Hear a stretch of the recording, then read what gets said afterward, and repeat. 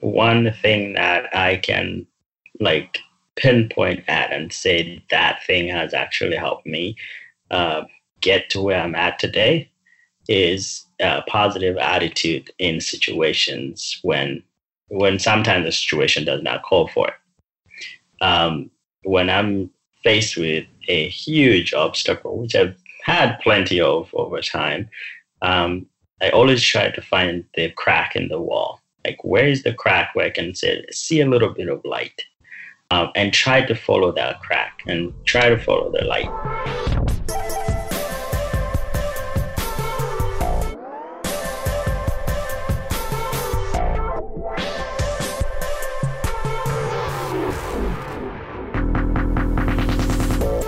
All right, everybody, welcome back to another episode of Look Up with Mark Weinstein. That's me. I'm your host. This is episode 14, and we just keep chugging along. My goal is to bring you an episode every week for the next however many weeks I keep doing this, and it's been really fun so far. I'm super appreciative of all of you for listening along, and to be frank, it's just fun for me. I've been meeting so many incredible people, and this is no exception. In this episode, I had the privilege of speaking to Christopher Ategeka. Christopher has had an incredible journey in life. He was born into extreme poverty in rural Uganda. Both of his parents died before he was 10 years old, leaving him and his 4 younger siblings to fend for themselves. But he was accepted into an orphanage and later adopted by an American family who paid for him to go to college. He came to the U.S. and graduated from Berkeley with a degree in mechanical engineering. He's now an award-winning entrepreneur and engineer, the founder and CEO at UCOT, the Unintended Consequences of Technology Foundation, a company that has created a unique model to support and fund early-stage startups, creating solutions to unintended and willfully ignored consequences of modern tech. His conference, UCOT Forum, creates a space to host authentic discussions around exponential technology development and usage that may not be serving humanity's best interests. So for those of you that have been listening, you can understand why I wanted to speak with him. Prior to UCOT, Chris founded Hourglass Ventures, which invests in early-stage companies to support visionary entrepreneurs from the African continent who come from underprivileged backgrounds. He also founded Health Access Corp., a social enterprise that works to establish sustainable healthcare systems on the African continent. He was most recently honored by the World Economic Forum as a young global leader. He's now dedicating his life to battle the unintended consequences of technology because he believes that tech is evolving so rapidly that we can't even perceive some of the potential outcomes from this development, and it might end poorly for us all. So on this episode, we dive into that. We discuss Chris's journey from Africa to the US to starting his first business. We talk about the startup ecosystem in Africa and the rapidly evolving tech landscape in the US. Chris shares his PIMP framework, Power, Influence, Money, and Politics, which is a framework for how he perceives important decisions are made across the globe, whether we like it or not. We talk about optimism and practicality, and Chris explains to me how he believes large-scale changes can be practically executed. As always, I learned a lot from this episode, not to mention I was extremely inspired by his story, and I hope that you are too. So, without further ado, this is Christopher Ategeka.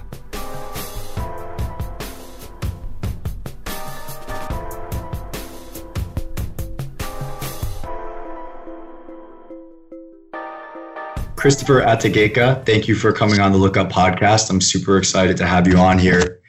I really appreciate you, again, taking the time, even though you haven't heard one of the episodes yet. Hopefully after this, it'll pique your interest and you'll get to check one or two of them out. But thank you for coming on the show. Thank you for having me. Appreciate it. So I guess, in kind of doing a little bit of research about you and your background, I learned quite a bit about your story. And I think, I don't often start with my guest background, but I think that you come from such a unique perspective, that's really shaped who you are. And I would love if you could share a little bit with the listeners about your journey and kind of where you started and how you've gotten to where you are today. Well, again, thanks for having me. I'm one of those people who, I find myself, I say I'm an engineer and I'm an entrepreneur by necessity. I never really set out to want or, go and be an entrepreneur, but it's just the things and the world I've experienced over time got me to be, if not me, then who kind of mindset. So I grew up in Uganda, and through many, many, many life events that we can get into, I ended up in America. I went to engineering school at Berkeley. And when I finished engineering school, I founded a few companies, and my current effort with my company, UCOT. And by the way, UCOT stands for Unintended Consequences of Technologies. And at UCOT, we have primarily two areas of focus and interest. The first area is to focus primarily on trying to get a lot of people, building a community around this giant topic of unintended consequences, because majority of people are focused on looking how we can get technology out into the world, how we get flying cars into space, how we get self-driving cars into the streets. But then, as you probably have gotten into with your guests in the past, we have all these many unintended consequences from fake news and data breaches, and election integrity and biases and all those things that we need to pay attention to. But there isn't a unified movement that's actually looking at this. A lot of people are working in silos to contribute a little bit of their part. But for me, I decided to form UCOT as a unified effort to work with, policymakers and researchers and policymakers and scientists and entrepreneurs to create solutions. So, yeah. So in short, UCOT has two efforts. One is let's create a movement, let's have a conversation around these things. And the second effort is let's actually create solutions, because everybody can stand on a podium and tell you the house is on fire, but what are you doing about it? Absolutely. And thank you for sharing that. I think it's definitely important to just first raise awareness for these unintended consequences. And then also, you take it a step further and actually take action. Something that I've heard you say in the past is that talent is universal, but opportunities are not. And I thought that really resonated with me. When I talk about a lot of things on this show, it's often kind of these quote unquote like first world problems, right? Like the unintended consequences of social media addiction, or Cambridge Analytica on elections and things like that, which I guess is more than just a first world problem. It's everywhere now. But you briefly touched on your background, but coming up in Uganda, you experienced I think something a bit beyond that, where you understand that that the power that technology can have to help people come with talent like yourself, gain access to opportunities. Can you talk a little bit more about your upbringing and specifically like how you got to the US? I think that'd be really important for the listeners who aren't familiar with you to understand, and how it makes you uniquely positioned to be working on what you're working on. Yeah, absolutely. I'm a product of someone else's generosity, and I'm also a product of like really what is good about our humanity, and technology played a role. So just to be clear, I am not anti-technology. I'm just a pragmatic person who thinks that technology is a double-edged sword. that technology it can be used for good, it can be used for bad, and I am a living testimony of how technology can be used for good. And I've also used technology in my own work to showcase how humanity can be good to each other. And then along the way, I realized the other side, the elephant in the room, the dark side, and I figured needed to do something about that. So how am I a product of technology, and how am I a product of someone else's generosity? When I was growing up, I was just right at the beginning. I was born in a very, very rural village. I wore my first pair of shoes when I was about 17. And that is kind of came from the fact that when my parents died, when I was around 7 or 8, they, we didn't have much. I spiraled into this extreme poverty and everything that comes with it. Homelessness and disease and all the glory of being poor in a developing country. And when that happened, I didn't have a whole lot of hope until when I was about 15, and someone told me about a program that it helps an orphan. It's just one of those save an orphan type of programs. And I went over there and I applied, and I got accepted.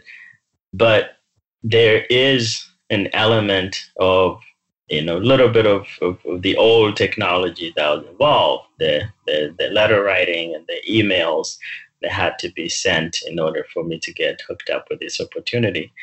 So they eventually sent me to school, and when I was about 21, 6 years into the program, I finished high school and I did really well. And the program offered to send me to school in America. Now, that is not a very typical, a very common thing that you see through this specific program, because they had about 500 kids. I was one of the 500, and they do that every year, and they still do it to this day. I was lucky. I was just lucky, and there were a lot of other interesting individuals who have not been as lucky as I have. Anyway, long story short, I ended up in America. I went to engineering school at Berkeley, and undergrad and graduate school, I did mechanical engineering. And when I finished that, I founded my first company. And the first company was also using technology to help individuals in my rural village access healthcare. And it worked very well. We helped many, many people. So I saw the goodness of technology from my own personal experience and using technology to help others who are in need. And then along the way, that's when I kind of came in touch with the dark side of it and decided to shift my focus to the other side. And I guess, thank you for sharing that.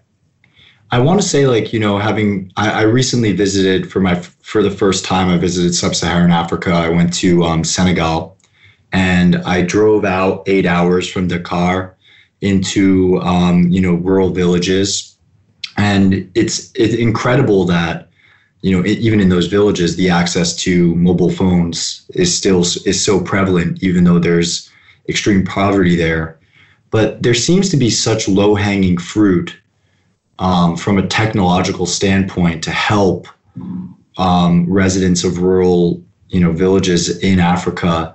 And what's interesting to me is, that's how you started, right? And something must have triggered you, something, really meaningful to focus on the negative consequences of technology, when it does seem like there's, especially for your native country, there's so much opportunity for tech to do good. So I'm curious, if you could walk me through a little bit more, the first company that you worked on, how that panned out, And then really if there was a specific trigger that led you to say, wow, like tech has incredible power for good, but can also be, extremely negative, and led you Yeah. on this next step in your journey. Oh, absolutely. So when I was, so my first company was building products to bring healthcare access to individuals who don't need it and who do need it. Where that came from is that both my parents died due to lack of access to healthcare. I lost a brother due to lack of access to healthcare. So I saw how lack of access can um, cause a lot of pain and causing it in my own life and my family and the community around me. So when I finished engineering school, I wanted to use my engineering talent to create products or services that can actually ease some of this pain. So we created ambulances and mobile clinics. These are like vehicles on wheels now, like a hospital on wheels. We'll go out and serve people in the villages. And we also created a product that can do diagnosis in the villages that without the need of electricity, because electricity is a big problem in some of these parts. Um, and all this is applying technology to help individuals in rural area access healthcare. And it worked very well. It was a very successful program and company. And so while doing that, it garnered a lot of attention from major media and winning awards and fellowships. And what happens is that while doing that, I find myself in these like very interesting circles, like the World Economic Forum and the UN, and speaking at TED. Um, all these interesting communities where amazing people like world leaders and shakers are doing great things with technology to make the world a better place, efficient, better, faster, novel. Um, but to me personally, every time I walked in that room, I would hear too much optimism and very minimal pragmatism, where you are creating a technology, and when you ask, what could possibly go wrong, most of the time the answer is like, well, we created the technology, we can reverse engineer it, and it won't have the negative effect as you think. So I was one specific moment. I was at TED, and it was one very charismatic speaker who talked about deep fakes and how we can use, and kind of like the idea was coming from a very interesting place where they thought we can create someone's face who has either passed on or no longer with us.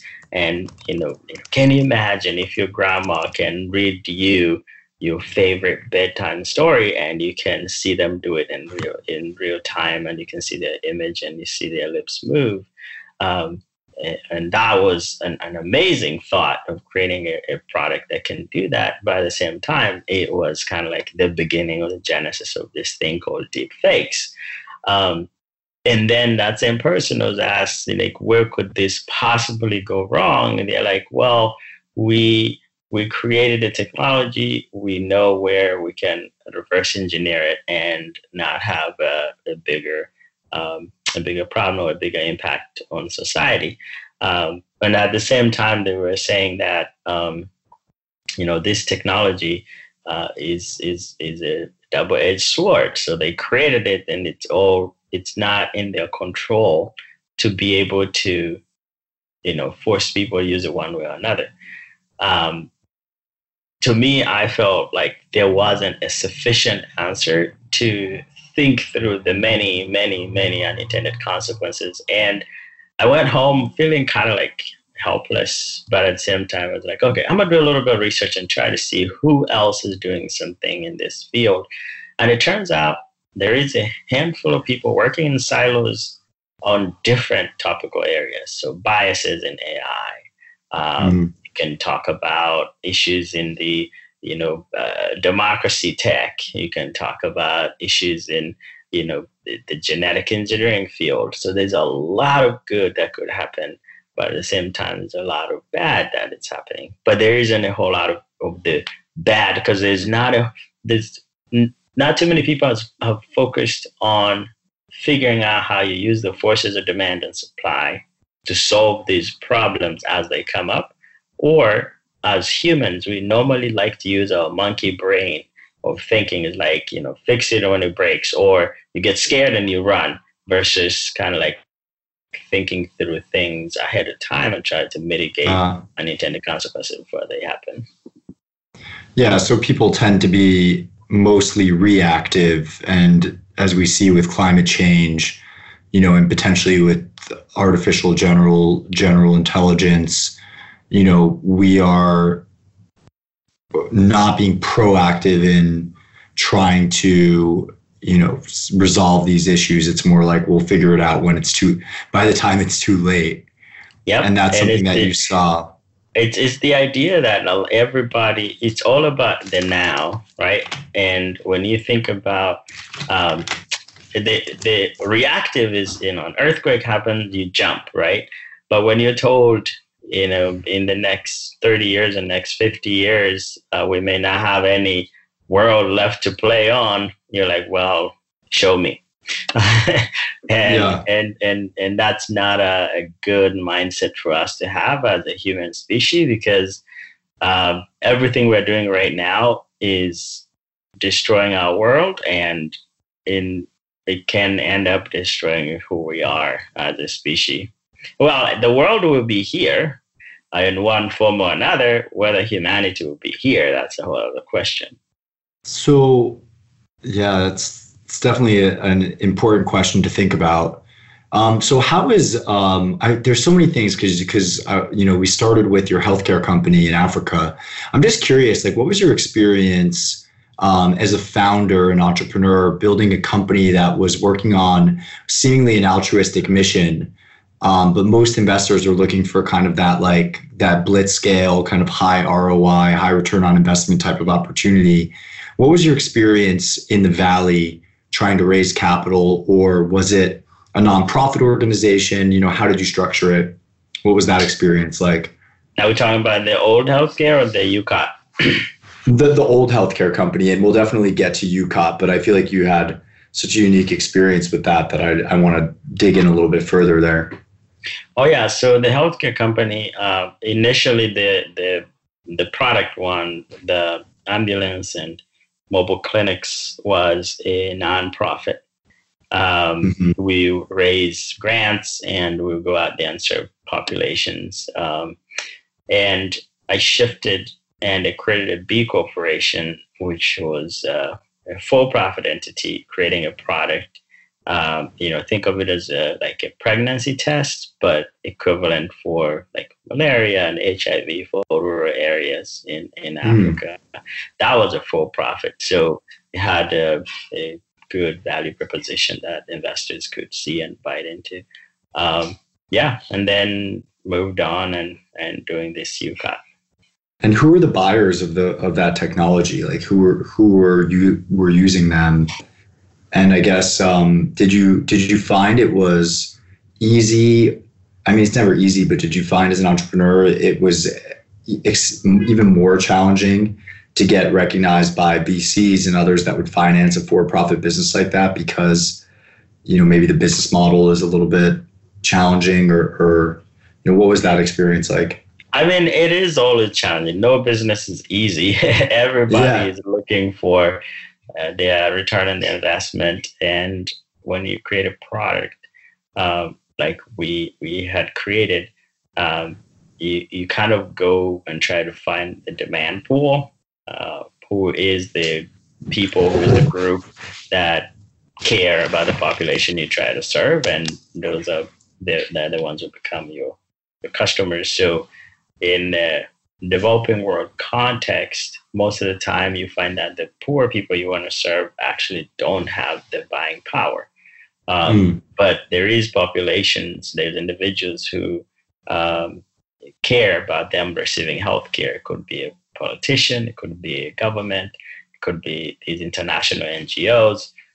Those are the ones that become your customers, and then you become a distributor of some sort. That's kind of how you look at it.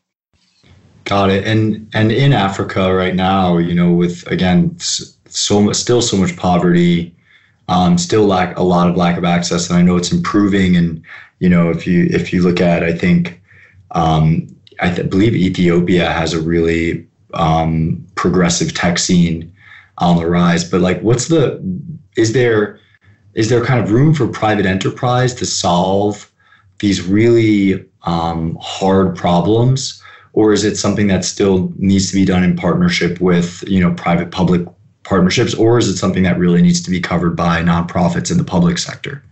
I mean, things like healthcare in Africa. Oh yeah, no, I right now Africa it has a few countries that are the fastest growing countries in the world. Rwanda is in that category, and Nigeria. So Nigeria, Ghana, Kenya, obviously South Africa. There is a huge tech scene, and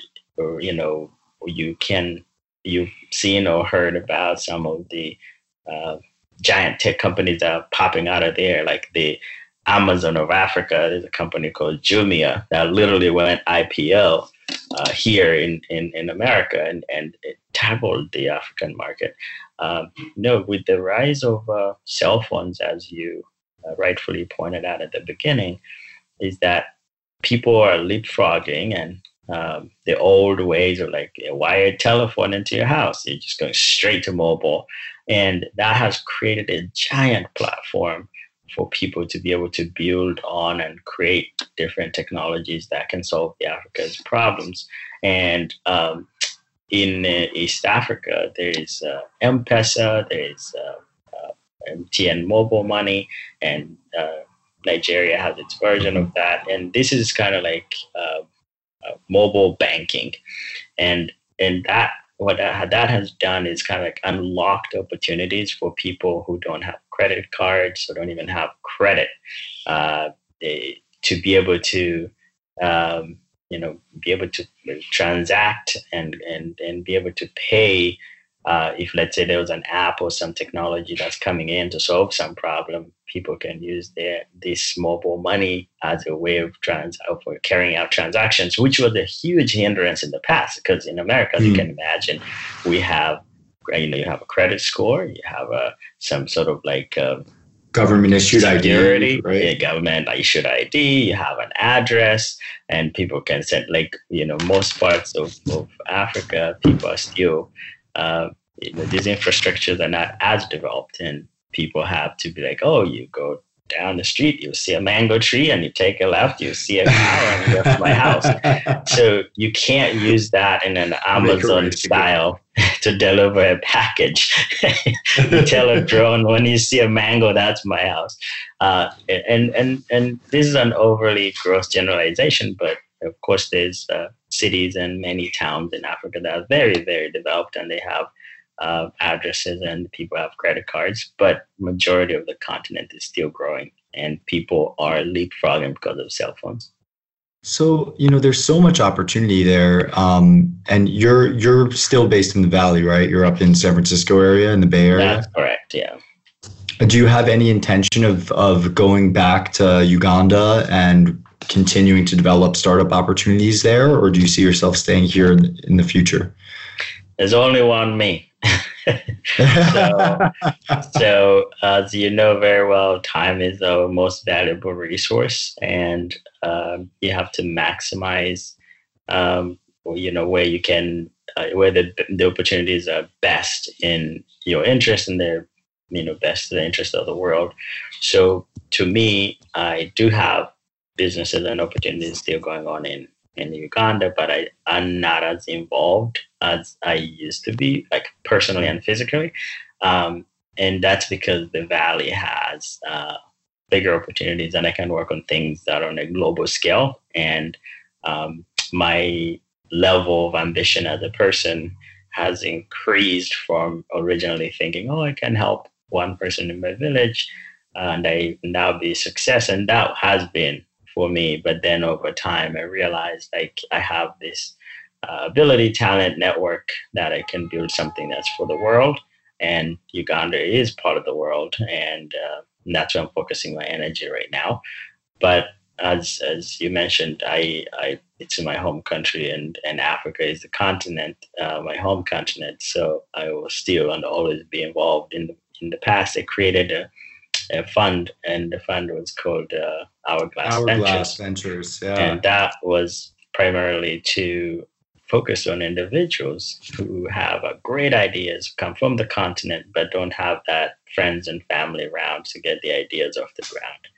And that is another way of getting involved, but not physically involved, if that makes sense.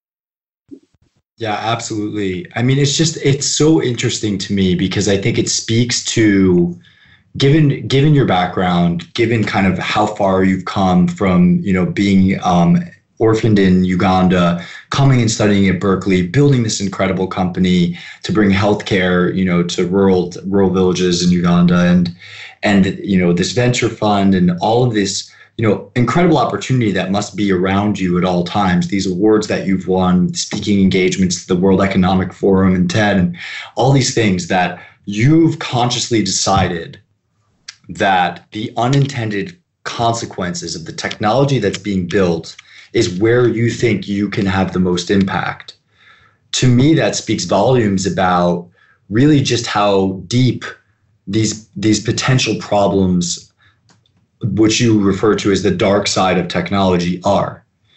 And one of the reasons why I wanted to have you on the show, to talk about what is the dark side of technology as you perceive it? What are kind of the biggest threats and therefore opportunities that need to be resolved? And how do you see kind of things shaking out today, as far as kind of these unintended consequences growing? Yeah. So for the most part, for the one thing that I can like pinpoint at and say that thing has actually helped me get to where I'm at today is a positive attitude in situations when sometimes the situation does not call for it. When I'm faced with a huge obstacle, which I've had plenty of over time, I always try to find the crack in the wall. Like, where is the crack where I can see a little bit of light, and try to follow that crack and try to follow the light. If there is any form of some sort of a disturbance when society is kind of thrown off track, natural disasters are a good example. When natural disasters happen, electricity is out, water is out, people are in panic. Sometimes that situation calls for paralysis. People really don't know what to do. And other times it gets you fight and flight mode, to do something here. If you're able to figure out to reorient and reorganize people in that situation, no electricity, no water. If you can figure out to bring people back to its normal cohesion, then you have a great business opportunity. Do I make sense? Yeah, you broke up a little bit there, but maybe expand on that a little bit more. So, if a hurricane happens and an earthquake happens and people are thrown off track and there's no clean drinking water and hospitals are out, if you're able to figure out how to bring those systems back in place, that is a good business opportunity. And that's what I mentioned earlier, that for me, I'm always looking for a crack in the wall where you can see the light when those situations are happening. And that's exactly what's happening with technology, where we have amazing opportunities of where technology is making our lives better, easier, efficient, faster. But then there's this other dark side that not too many people are paying attention to, because one, it's not that interesting, that not sexy. People always want to be optimistic. on the positive side. And for me, what makes me excited, because I've seen it over and over again, is when a wall is placed in front of you, you always want to try to find that crack. And that's kind of what got me excited about the unintended consequences. So there is plenty of unintended consequences. And to me, the two most important ones that, I think we are not having enough conversations about, and they are the most terrifying, that have the ability to literally wipe out humanity, are two things. And I'm talking about speed. Climate change is one of the biggest issues, but it's kind of like a drawn out issue that a lot of people don't. They want to see it happen before they can react to it, and it's happening in our eyes. They're like, no, that's just like, if a flooding happens, like, well, we've not seen that before, but it's not a big deal, and then they move on with their lives. So climate change is down the road. So I'll call that one like number 3. So the two things that are very, very important that all of us and the world needs to be really paying attention to right now the most are the artificial intelligence, the rise of the general artificial intelligence. And the number 2 is the genetic engineering. So these two technologies have tremendous, tremendous impact in the positive direction to make humanity a better experience. However, the same technology in the wrong hands has the ability to wipe us all out. And that is very important, because if some people may say, well, that is fear mongering. To me, I don't think that's fear mongering. I think it's called safety engineering, where you need, every time, if you go to IKEA and you're buying a shelf you're going to put together, it comes with instructions. Even if as small or as stupid this shelf is, it comes with instructions on how to put it together well and not hurt yourself. When you look at how genetic engineering and AI is getting developed today, there's no specification. Like, everyone is going their own direction. The people with the most amount of data and the most amount of money are the ones doing the development.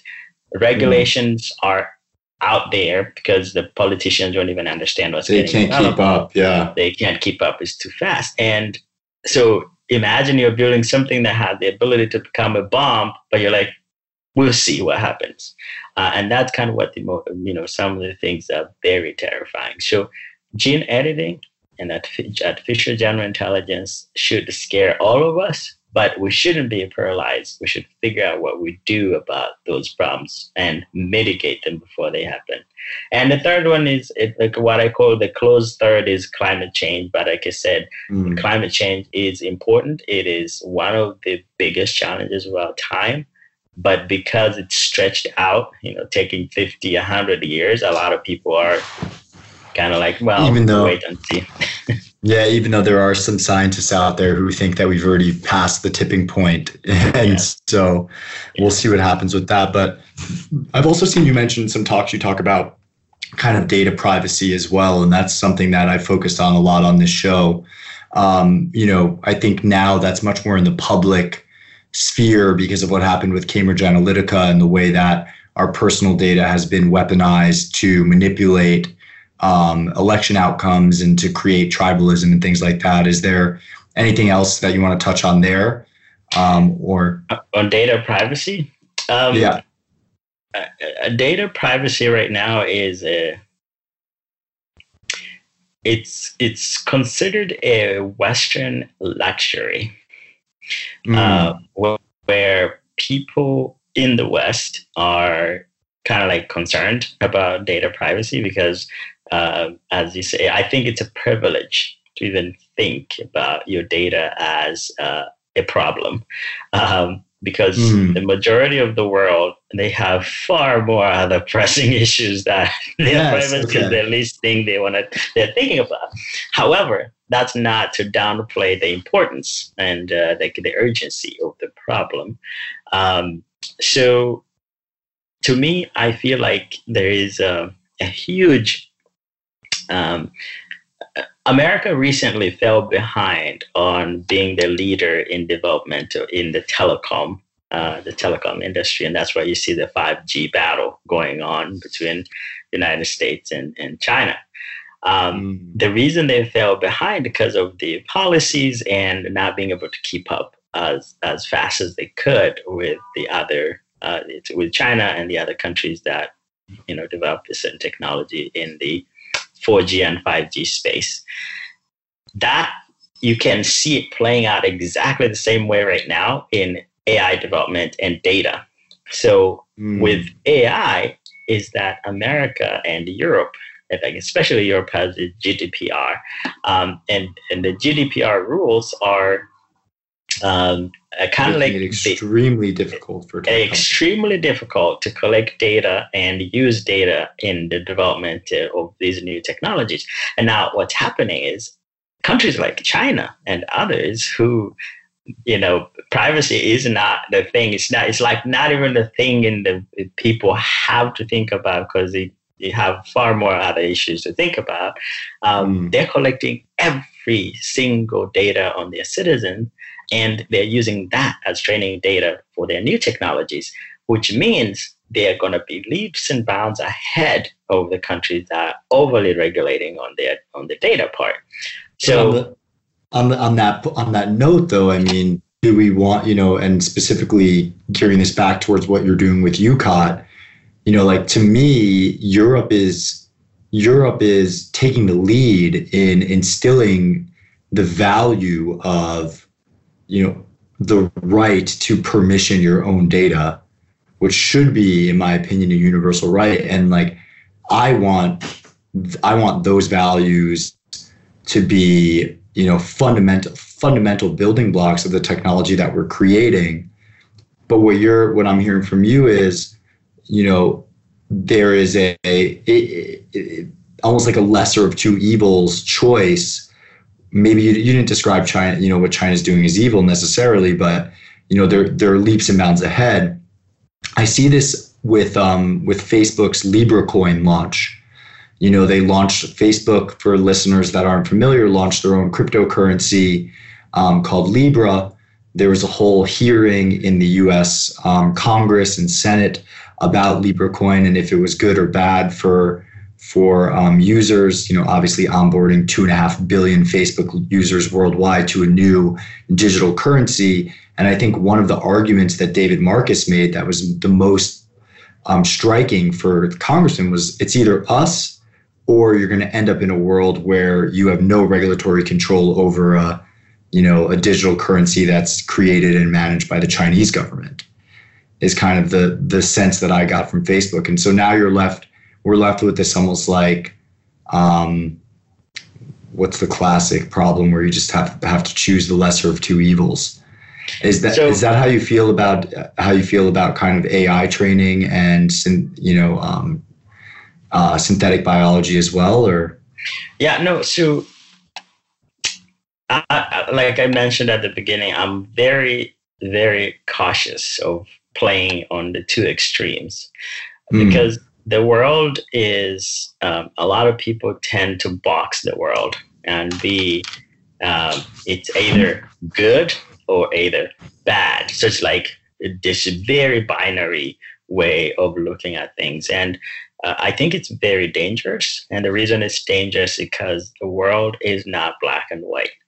It's a spectrum. There is obviously there's extremes on the good and there's extremes on the bad, but most of the world, if you look at it, and you and I can probably agree on this, that it operates in the gray zone. And that's why I like to be very pragmatic about my approaches to things and not feel like I need to fall in one extreme over the other extreme. So what I was saying is that,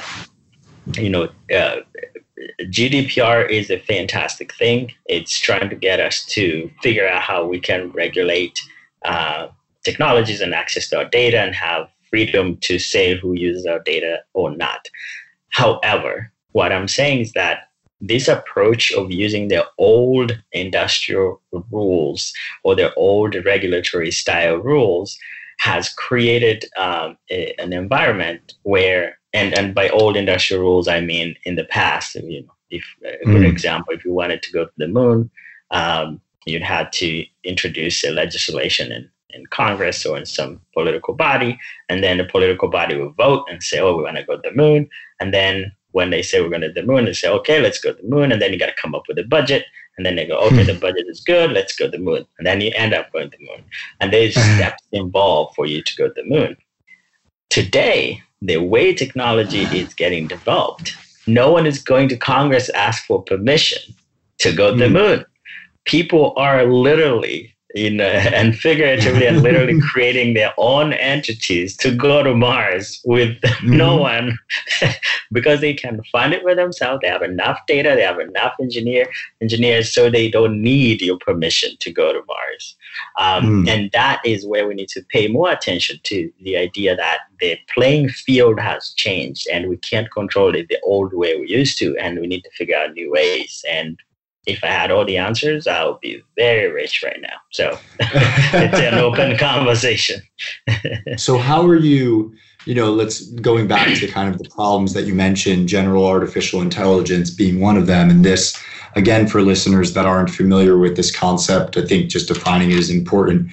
This is if an artificial intelligence or a digital consciousness were to surpass the intellectual capacity of a human, there is a theory that holds that this machine would grow exponentially in its abilities and intelligence beyond what humans could understand, and thus would reach some kind of escape velocity beyond our own control, our ability to control it. So I guess with this particular problem, Chris, like, what is something that UCOT is doing or proposing to try to counter, the runaway consequences of something like algorithms running amok, like the classic paperclip, problem?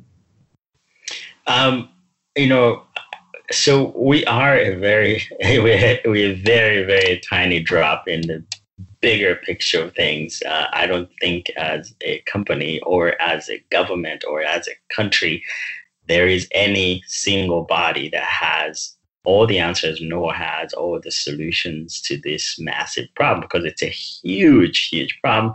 And it's a huge opportunity too. So people are developing the technologies, kind of looking at, how can we be leaders, both financially, in power.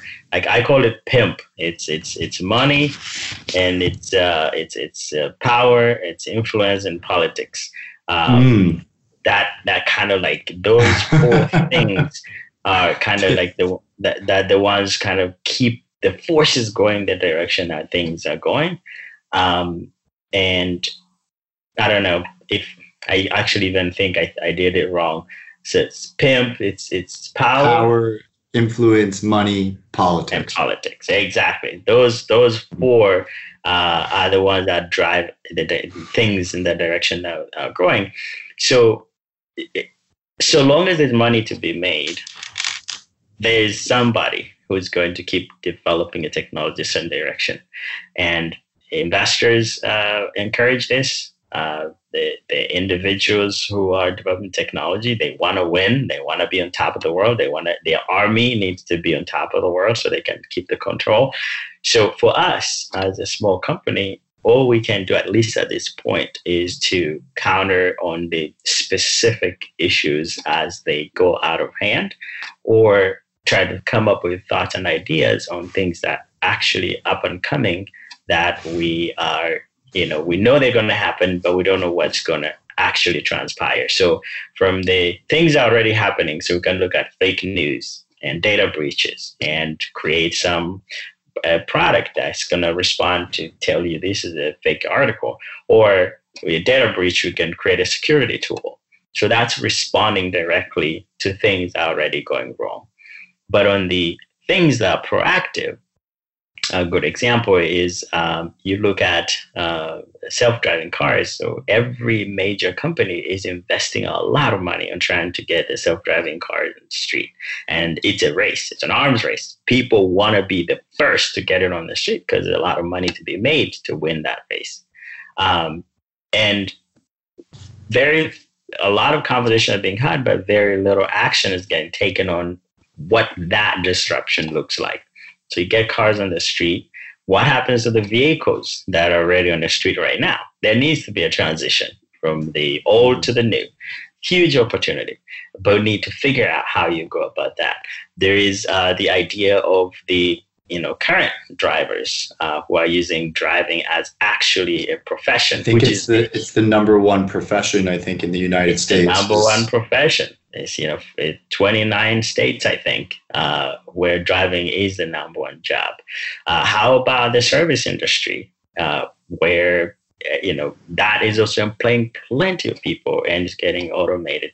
So we know some of these things are coming. It's not an if, it's actually when.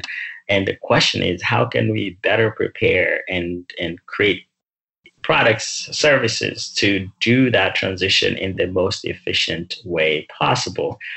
So that's how we look at issues, either responding or being proactive on the problems. But we don't have like the giant, bigger picture answers, or like how are we going to stop AI from taking over the world? Yeah. That's beyond our resources and abilities. That makes sense. So you pick smaller kind of sub issues within these two broader categories, potentially three if you include climate change, and try to create technology that can counter some of those consequences, or create cutting edge thinking around how those technologies should be developed, with what values or what processes to make sure that they're safe and that we minimize unintended consequences.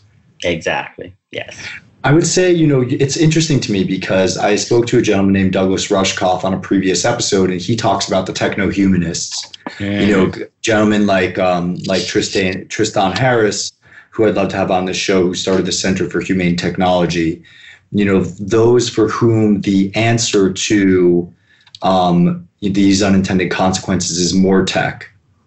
And I guess my question for you is, using tech to solve tech consequences, is that kind of just like a never-ending game of whack-a-mole, where you solve one consequence with one technology and then a new one pops up, and then you solve that one and another one pops up, and we're constantly just like plugging holes in the dam with our fingers while the whole dam, as you mentioned, these cracks, is cracking open because the foundation, the structural piece, is broken already. Like, can you talk to me about that? And as you said, you're an optimist, so maybe that's too pessimistic of a view. No, it's so we have to when humans are faced faced with a lot of overwhelm, what happens is there are two ways to react. The first way is paralysis, and that's where most people actually are. It's like climate change, that's too big. I don't know as one person what I can do. The plastics in the ocean. By 2050, there'll be more plastics in the ocean than fish. I don't know what I can do as one person. And yet we know for sure that you need to crawl before you walk, and you walk before you run, and run before you fly. You need to take a step. Otherwise, you'll be paralyzed. So to your point and to your question that, this never-ending game of using technology to solve technology problems, you got to fight fire with fire. Otherwise, you'll be paralyzed and not do anything about it, because the alternatives are worse. So you choose either to stop and not do anything, or you do something, and maybe that something can have a positive impact to society, hopefully. What I would say, I guess, just to clarify there, I hear you, but I think what I'm trying to say is, you're fighting fire with fire, but perhaps it's better to fight, fire with water, or, to do some clearing of the brush so that there isn't a large scale forest fire. And I'll elaborate on that. you used you created your own framework, right, for the fundamental drivers behind the rapid progress in technology that is not considering these consequences. Pimp, power, influence, money, politics, right? What if instead of, trying to go after the effects, which are these unintended consequences, we went and changed these to try to change one of or all four of these foundational maybe consciousness or psychological issues that really challenge the human condition. Like, what if we changed the very systems themselves that have evolved this kind of perverse short-term thinking? What if we somehow were to create a system where it weren't about power, money, and influence? Or are those just fundamental human nature elements that, we maybe are also too big to try to solve? Remember I told you that I try to avoid playing in the extremes? Yes. And avoid kind of falling one side over the other, and avoid to look at life as a black and white. It's because it's not either or. It's not like, oh, we just focus on using technology to fight technology and that's all we do. We need to focus on policy. We need to focus on the capitalism. We need to focus on the fundamentals of society and what makes us human. So if we go back to that PIMP acronym, is that you and I are not powerful enough, man. Everything good or bad in this world is run by money. Everything. From politics, politicians are bought into office and they get to vote on the policies that their buyers are telling them to vote on, to money to be made. If you look at capitalism, the way it stands today, so long as there's money to be made, fix it when it breaks. So if this goes, trillion towards those forces, and you and I are coming with our signs saying, hey, we need to change the fabric of society, and all we are doing is holding signs, it's not going to happen. It's not going to happen. So we need to figure out how we embed our forces in that system so that we can change it from within. Because the reality is, so long as there's money to be made, things are going to go the direction that the people, especially a handful of people who have the money, want them to go. And you and I can. So I have this theory that large-scale change happens in two ways, and both ways involve a rich person. Are you ready? Two ways. Yes, I'm ready. First way is you provide value to the rich person, and then they will support you. So a good example, I'll create a product and they come to a rich person and say, hey, I've created the best phone the world has ever seen. Give me your money. I'll be rich. You'll be rich. The world have a lot of phones. Let's work together. That's the majority of capitalism. And that's how it works. And that's how change happens, how Apple has changed the world, how all these giant companies have changed the world. The other way is you become a thorn in the rib of the rich person. Are you following? Yes. So you're either going to provide value or you are a thorn. And when you're a thorn, like they go to bed, it hurts. They sit on the couch, they can't ignore it. That's another form of change. The sad reality is when you become a thorn, somebody more often than not has to die before the actual change can happen. So you've seen all these giant movements, 1 million kids walk on Washington, D.C., trying to have some change in policy on gun violence. Right now, still crickets. Why? Because there's someone more powerful with more money that is setting the agenda and setting the direction where things are. That you and I don't have enough money and nor enough power to kind of say, oh, we're going to go and change the system part of it, because with a pimp, there's a lot of force going against us, if that makes sense. Yeah, I hear you. That makes sense. I think that's fair, and I've always kind of had this, I've always been of two minds on some of these things. One is you have to play the game that you presented with, and only once you beat that game can you then change the game and level up. So, one example of that is if the game is scored and measured by the amount of wealth that you generate, then start a big company, make a lot of money, prove that you can beat that game, and then go ahead and say, okay, like that game was interesting, but now I'm going to create a new game. And that new game is a real billionaire, someone that impacts positively 1 billion people, not someone that makes $1 billion, and go out and try to establish that framework. The other is to just remove yourself from the game entirely and say, I'm not willing to play the game of capitalism. I don't know, and create a separate game, create something different. And I don't know which is better. I remain hopeful that we can change the structural deficiencies that we have in the systems, because really that to me, the rest of it is kind of just like, is putting out the small brush fires. But like really the fundamental change that I think we need is at a structural societal level. Capitalism is the best system that we've had, in my opinion, and has gotten us this far. But, we've seen the way that it can become almost like a cancer on a democratic system.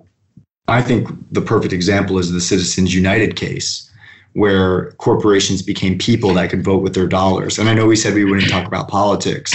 Yeah. But like those are to me, that's a fundamental change that I believe with enough political will amongst even poor people holding signs like you and I, we can change that. Take the money out of politics and let's see what happens. I think you're more, I told you I'm an optimist, but I think you're more optimistic than I am. I am an optimist, but I'm also very pragmatic, and I like to be practical. Well, if you've experienced I much hear more. you, I understand a lot of change. A lot of change has happened. MLK, Malcolm X, and the Black Lives Matter. Like there has been like people people have gathered, but every single case, again, goes back to being a thorn in the rich person's or persons in power. You will die. You have to die first, and then it's the uproar of you dying that will create the change. And we've seen this happen over and over and over again. And only that humans were very terrible at remembering our history and not repeating ourselves. We keep repeating the same mistakes. So I understand exactly where you're coming from, that there is a fundamental values system at the basis of everything that we're creating that's getting us in this place in the first place. However, those values are being controlled by the people with the money. And you can try to fight the values over here. And if you're powerful enough and you have enough recognition and you die while fighting that, maybe there could be some change. But other than that, we are going to be kind of, beating on the bush and nothing is going to actually change. So the whole idea of, so where should we start? Let's say we started in politics. Let's go change the policies in Washington, D.C. How are you going to do that? Well, you can call and email all your representatives, or you can even show up at the office. Or maybe you get even 1 million people of your friends to come to Washington, D.C. with you. We've seen that with gun violence. Nothing is changing. Why? Because someone up here is putting in the money to keep it the way it is. So you either figure out how to play the game and work within the game or with the game to change it. And that's kind of, I think, personally, that's how I see we can have a large-scale change. Yeah, and I respect that. And I think that's definitely a pragmatic approach. And I hope that there is, I think it's accepting that small victories are progress and victories anyways. And so I definitely appreciate that. I don't know. I mean, my thinking on this is constantly evolving, and I want to believe that we can make structural shifts in our value systems.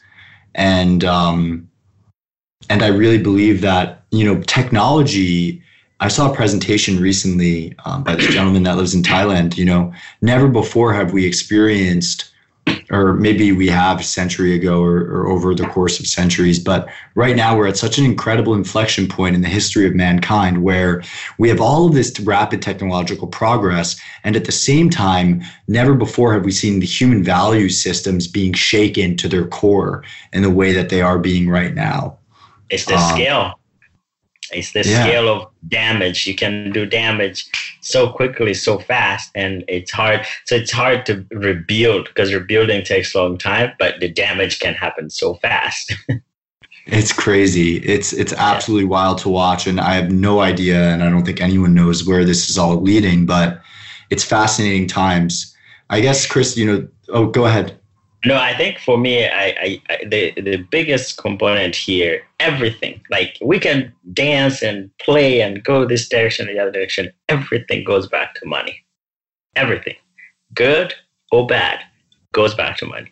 So the good, it's a lot of people wanting to create a bunch of wealth. They keep pounding at that so that they can have money in their bank account. The bad, there's war, there's poverty, there's disease, whatever the thing is that we as humans think it's not good for us, there is somebody making money that's perpetuating that thing to continue happening. And it's being able to kind of like think through our capitalist system, think of capitalism 2.0, if you will. And I think the movement is coming up and people are starting to raise up and say, hey, this greed and accumulation of wealth and individualism is kind of taking us the direction we really don't want to go. And in the Bay Area in the past, there used to be these buses that would take people from San Francisco down to Mountain View, where most of the big tech companies are. And each bus, when they started, each bus had a logo of the company. And over time, because of gentrification, because people are making a lot of money down and they're coming to San Francisco and paying these exuberant amounts of rent and kicking out the natives, and people start to get angry because they are not making that kind of money, but they can't afford to live in the city. So they started literally egging the buses. Like they would throw eggs at the buses. And then change happened. The change happened this way. All the buses that go to Mountain View, you'll be hard pressed to see a bus that has a logo of the company that is taking the person to down south. Now, the reason I bring that up is because there's going to be a metaphorical egging of this rising of saying, I need to accumulate and consolidate and acquire all these companies and become the biggest company in the world. Because of the inequality, people are getting more and more and more feeling pressed because of the inequality, and having a giant company and having all this accumulated wealth is not going to be sexy anymore. And when that metaphorical egging happens, then the change in the mindset of how we create capitalistic systems, I think, will happen. Wow. I really appreciate that perspective. And I think we're getting there. I think, as you said, there's only so much inequality that people are willing to tolerate before the political unrest becomes too much.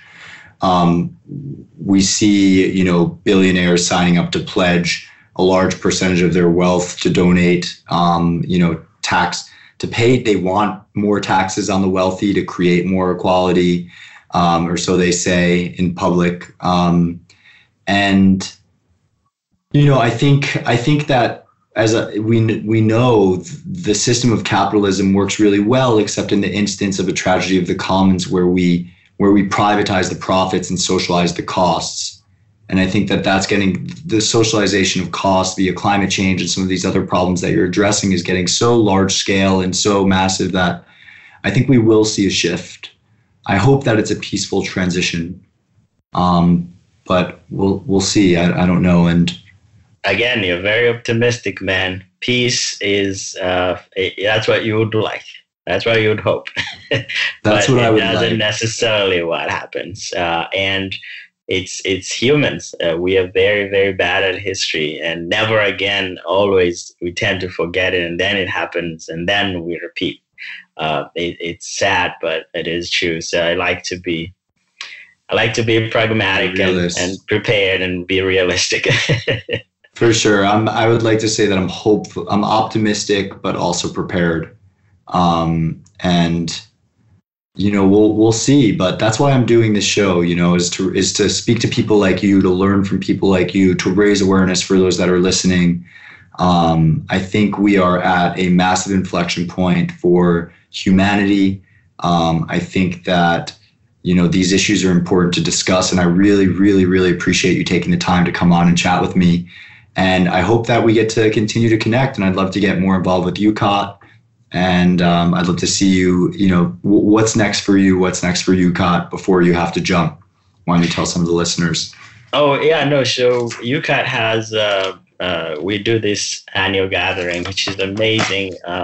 We have a very, very interesting people that come through. And in October, around 11 through the 13th, we'll have our annual conference. And the way I describe the UCOT conference is, for anyone who knows what TED conference is, and anyone who has watched what Black Mirror is, and if you imagine those two combined, the conference is what UCOT is. It's like really bringing people from all walks of life who deeply care about technology and what it's doing to our society. And we have these very authentic conversations and think through solutions.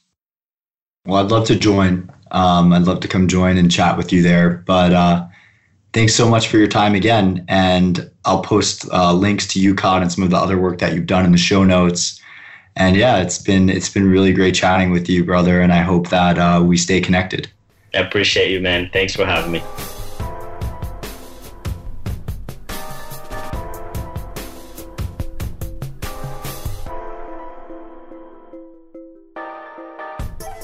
Thank you for listening. I hope that you enjoyed that episode, and I hope that you're enjoying the podcast. It's been a really fun ride so far. I just get so excited every time I meet some of these incredible people and just love sharing their stories and ideas with you all.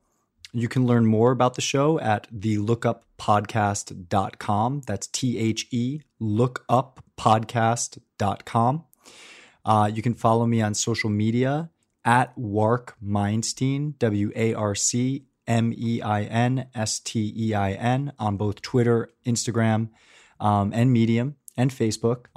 We have a Facebook page for the show as well, The Lookup Podcast, on Facebook, so check us out. You can also subscribe to our mailing list on the website for more future updates. If there's anything from the show that you want to catch, I've posted that in the show links for you to check out. And if there's any way that I can improve, please let me know. Feel free to reach out. If you have any guest recommendations, please let me know. Other than a couple of individuals who are helping me out in the background, this is a passion project, and I'm always open to feedback and any kind of support. I want to thank Sam Palumbo and Patch Kid Music for the sound editing and the intro and outro song that he created. And I want to thank Hello There Collective for their support on my social media. You can check them out at hellotherecollective.com. All right, that's enough for me. I'm sure you're ready to go on to your next activity. Thank you for listening. And please come back again next week for another episode of the Lookup Podcast.